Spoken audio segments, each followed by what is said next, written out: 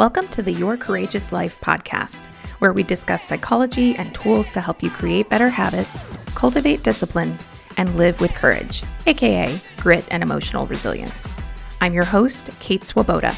Learn more about my books and get additional resources at yourcourageouslife.com. And now, here's today's episode.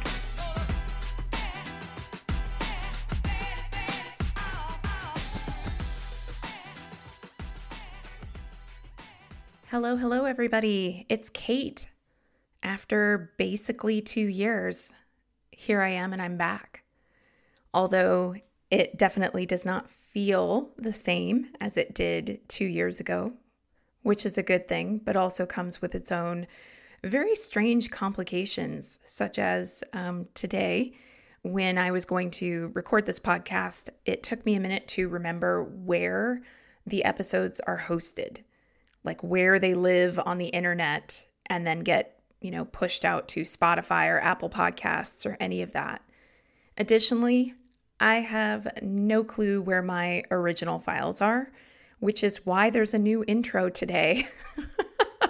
With new music, I don't know where my files are from when I was recording podcasts regularly. So, new intro, fresh start, always fun.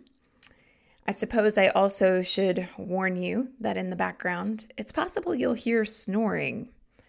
And that's also new. Since I was last doing the podcast regularly, I'm now the proud owner of 2 dogs, and they are cute as can be. They follow me like little shadows from room to room to room.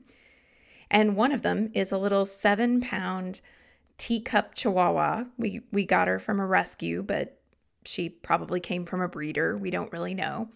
And for such a tiny little creature, she is the loudest snorer I have ever heard when it comes to dogs. It's pretty intense. So if you hear some snoring or kind of a low moaning or groaning sound in the background, don't worry, it's just the dog. It's not me. All is well over here. So I thought a lot about how to come to today's podcast episode. What did I want to share? After 2 years of being away, that's a pretty significant amount of time to be away from work that you did for 10 years prior to that. What do I want to tell about that time, the good, the bad, the ugly, everything in between? And ultimately, I just went, I don't know that that's the most important thing for me to come here and share today. The reason that I wanted to step back in was quite simple. It was tied to this concept that came to me of create what you crave. If I'm craving creative expression, if I'm craving connection, whatever it is that I'm craving, how do I create that? And what I found I was craving so very deeply actually was to go back to some of the work that I had been doing, but to do it in a very different way. And so today's podcast will actually be really orienting around what I have learned in the past 2 years, the lessons I'm integrating. And tied to all that, by the way, if you are listening to this prior to February 2024, I will be bringing a workshop called Create What You Crave, and it will be happening in February 2024 in California.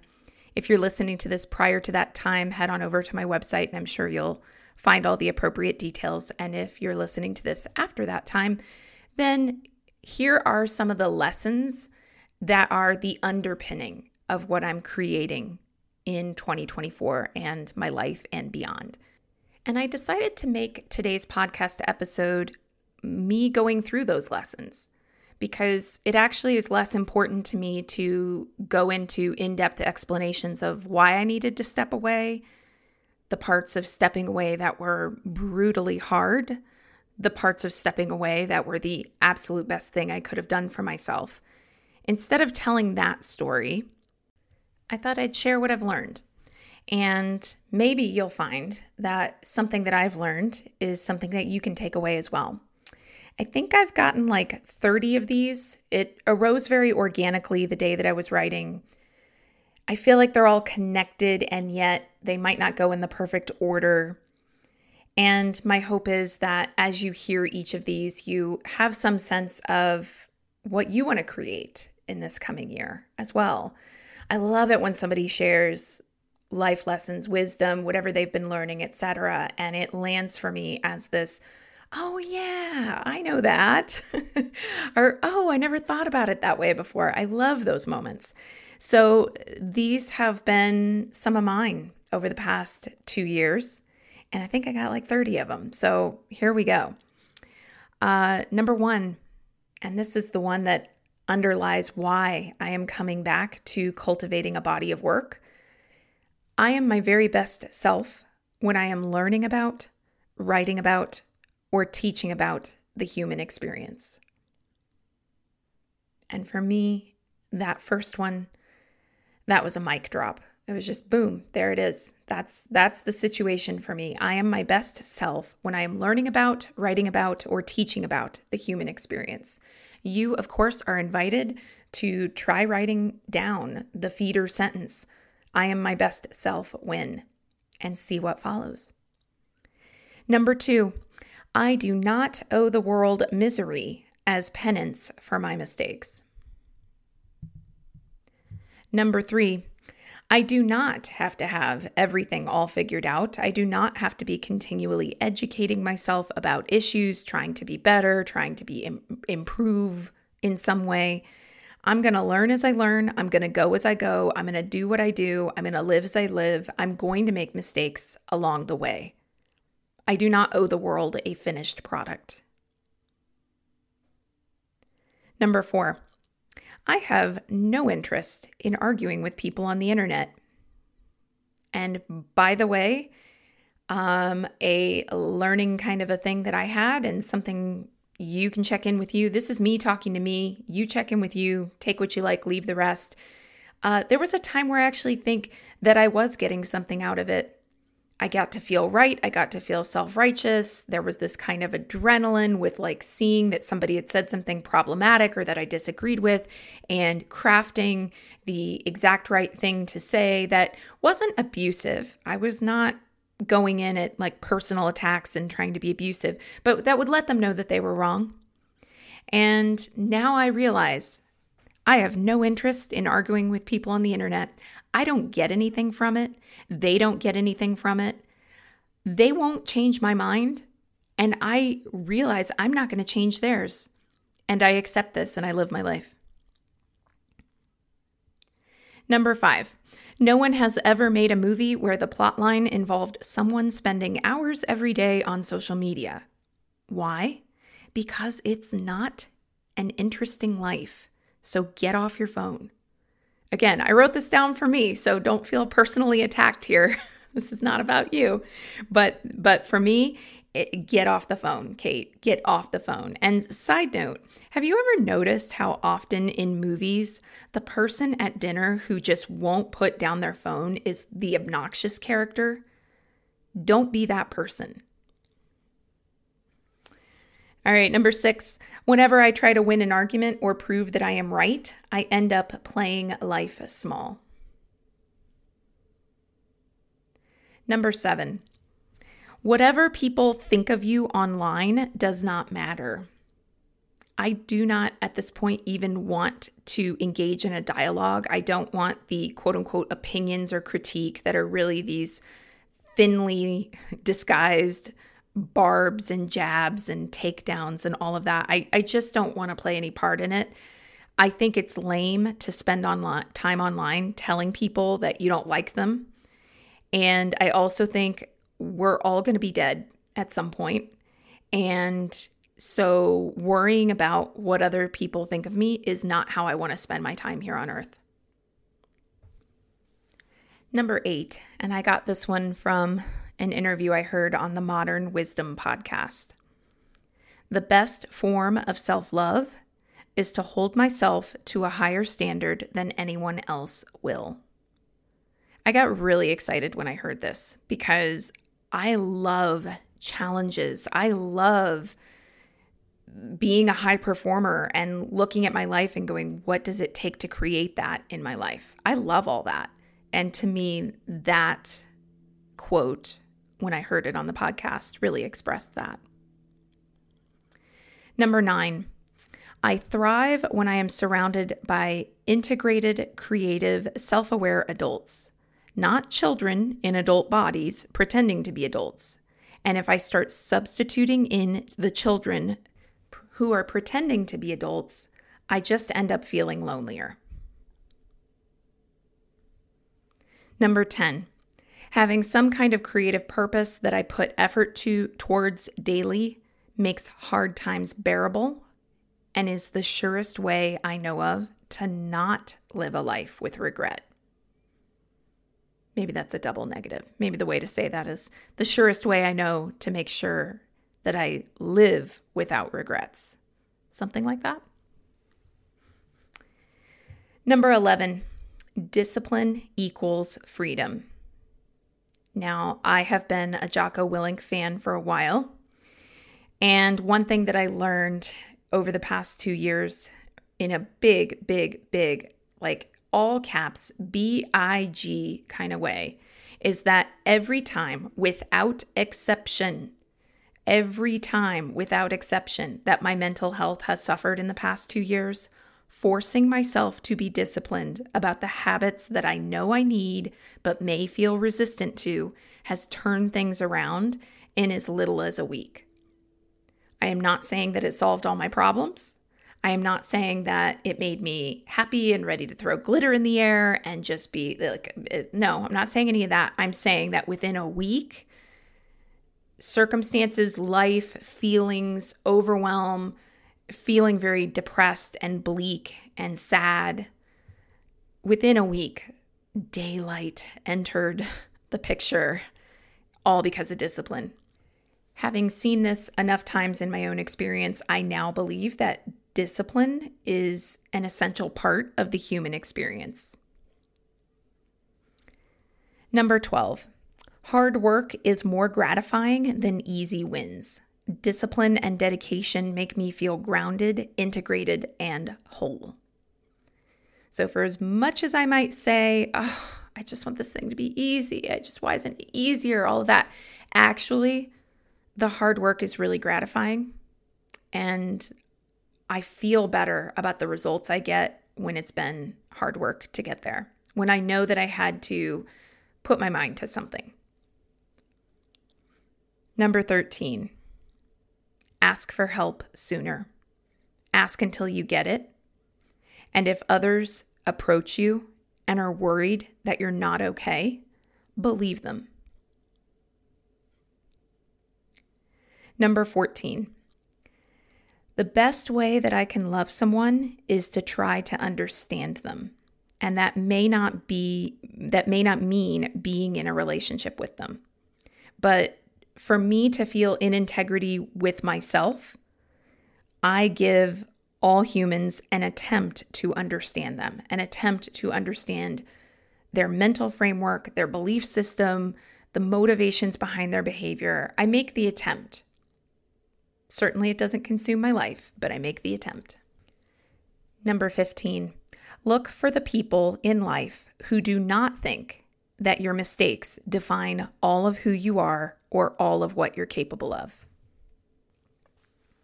Number 16, remember that hurt people, meaning that people who are hurting will hurt others.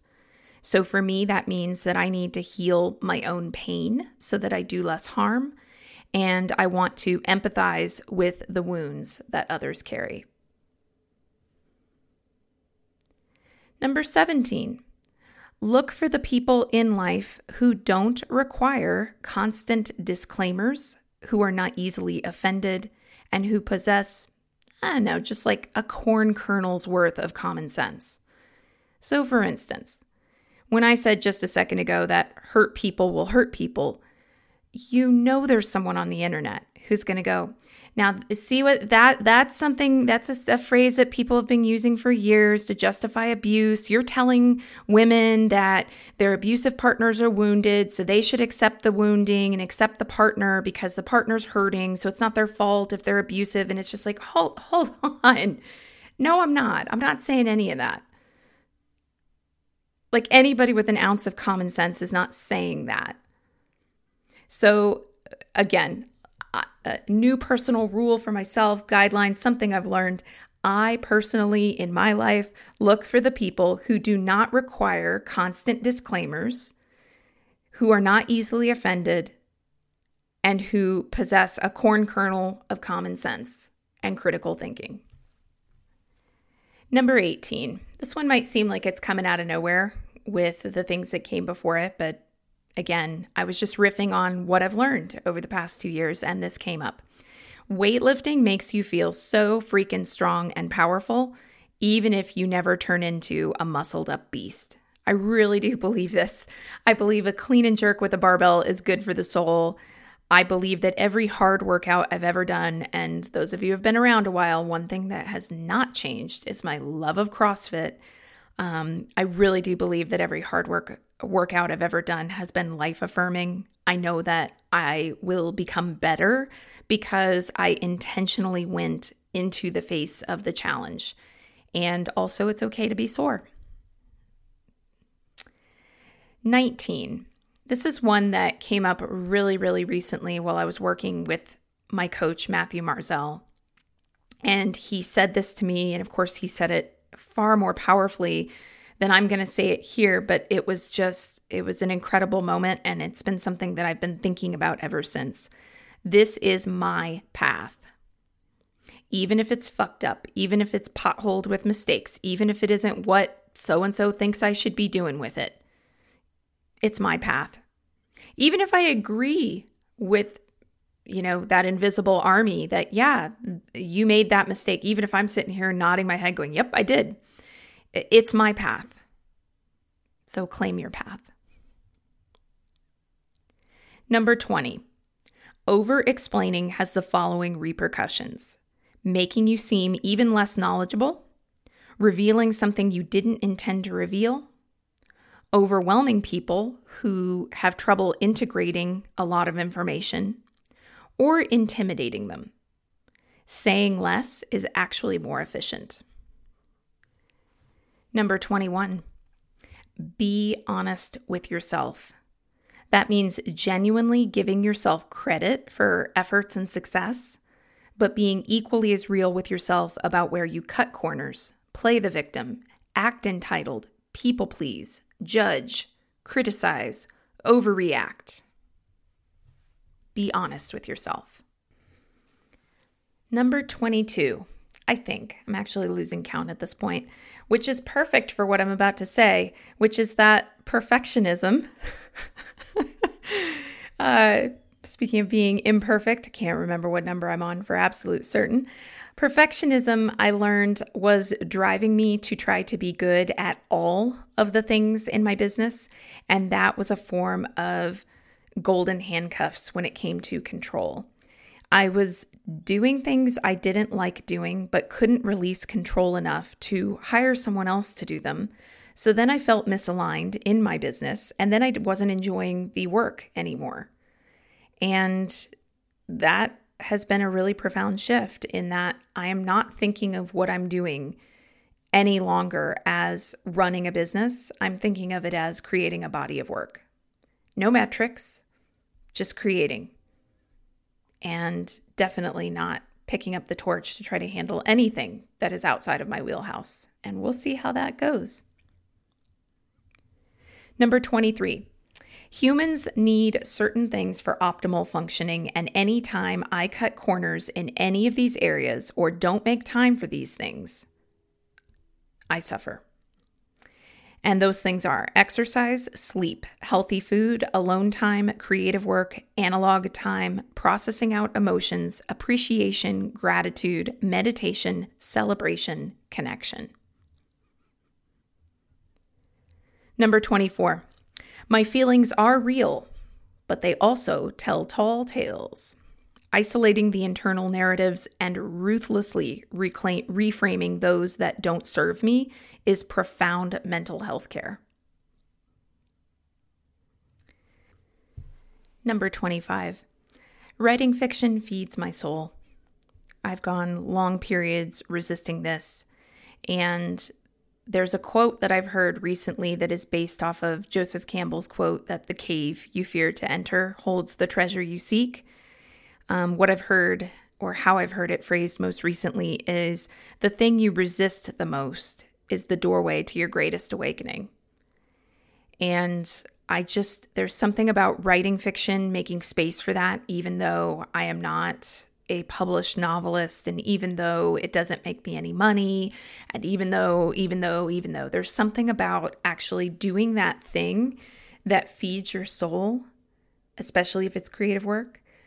Even if there's no metric or payoff or any of that, that I think is part of a well-lived life.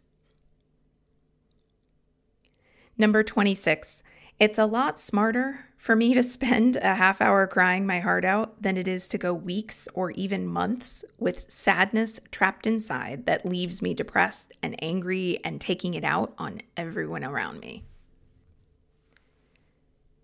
Number 27, the part of me that critiques and complains is a weird attempt to make up for the past. So in the past, when I had no power to voice my fears or my frustrations, it's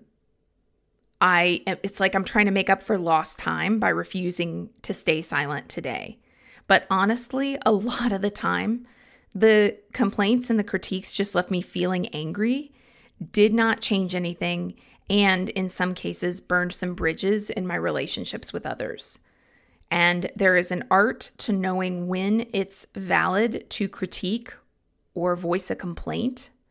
I'm still learning all the nuances of that art, but I definitely would say I've made some progress around not just jumping straight in with the critique or the complaint from a place of, well, I'd better speak into this because somebody should, or, it's like, where's that voice coming from?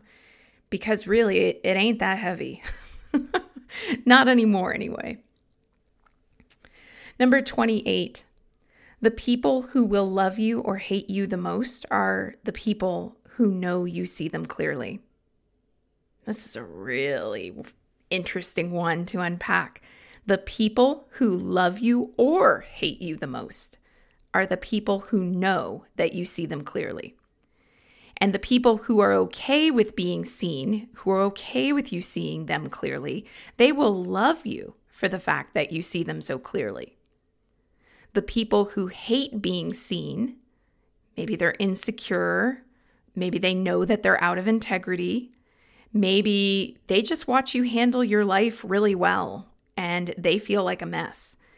They're the people who will say you're arrogant, or who will spread rumors, or who will shit talk, or who will avoid you rather than just have the conversation with you. And it's their version of going on the offense. It's like they're stirring up dislike for you before you might have a chance to get honest with them or about them. Even if you had never had any intention of picking at them or saying, hey, I see you really clearly and I'm going to point out where you could do this or that better. You have no intention of that. I think it's a subconscious thing. Bottom line, you aren't going to fix it. They have to fix it. And I, at least when I've encountered those situations, I've started to come from that place of what I said earlier. The greatest thing or greatest way that I can love someone is to try to understand them. To me, that's what frees us both. If I can understand them, then I can stop taking it personally. And I also might get an insight as to how I could engage with them differently.